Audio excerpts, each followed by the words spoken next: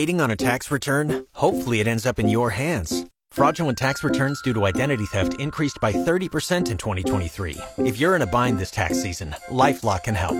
Our U.S.-based restoration specialists are experts dedicated to helping solve your identity theft issues. And all LifeLock plans are backed by the $1 Million Protection Package. So we'll reimburse you up to the limits of your plan if you lose money due to identity theft. Help protect your information this tax season with LifeLock. Save up to 25% your first year at LifeLock.com/aware.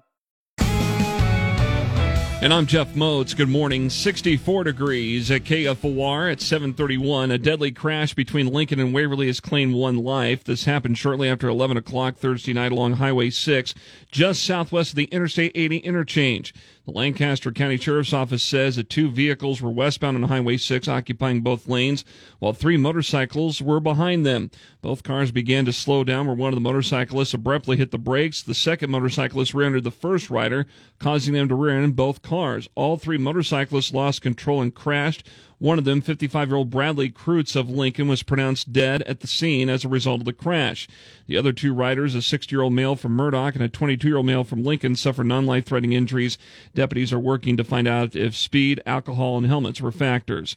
Also from the overnight, an assault at a southwest Lincoln home shortly after midnight this morning. Police Captain Dwayne Winkler tells KFOR News officers were called to the 800 block of West Beliza Street, which is near South Folsom and West Old Cheney Road, on an assault in progress, where a male individual was reported to have used a bat in an assault. Captain Winkler says 2 people were not seriously hurt, one of which suffered a head injury and the other a possible broken arm. 41-year-old Dale Kesselbring was arrested in connection to the assault. The investigation is ongoing.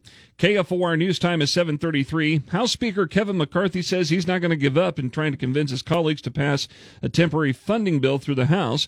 When asked about what was being done to prevent a shutdown, Nebraska 2nd District Republican Congressman Don Bacon told CNN that, quote, failure is not an option, end quote. Bacon was then asked if any of the conservative holdouts are moving in the right direction. If not, we will have to work across the aisle and get it done. McCarthy on Thursday emerged with a spending cut plan to prevent a federal government shutdown by appeasing his hard right flank, only to see it quickly collapse in a crushing defeat.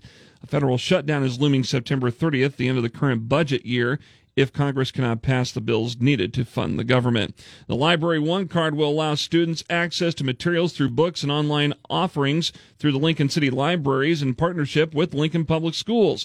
LPS Director of Library Services, Dr. Chris Hafner, says one of the benefits to the program is that it broadly expands collections available for students. Through the ebook collections, both at their school libraries and at their public libraries. In addition to that, there are databases and online resources that they can leverage to expand their ability to research. Lincoln City Libraries Director Brian Weber says this program is about access to information for kids. It makes the process easier. So automatically at school startup, enrollment period, every year, every student automatically gets that card. Weber says with the One Card program, the partnership confirms a commitment to providing equitable access to educational resources for all students. Lincoln's first forecast, mostly cloudy, a 30% chance of thunderstorms today and a high of 78, then a 40% chance of thunderstorms tonight, a low of 66. 70% chance of thunderstorms during the day. Tomorrow, some of those could be severe, could impact the game tomorrow in Nebraska and Louisiana Tech, a high of 81. Sunny on Sunday with a high of 81.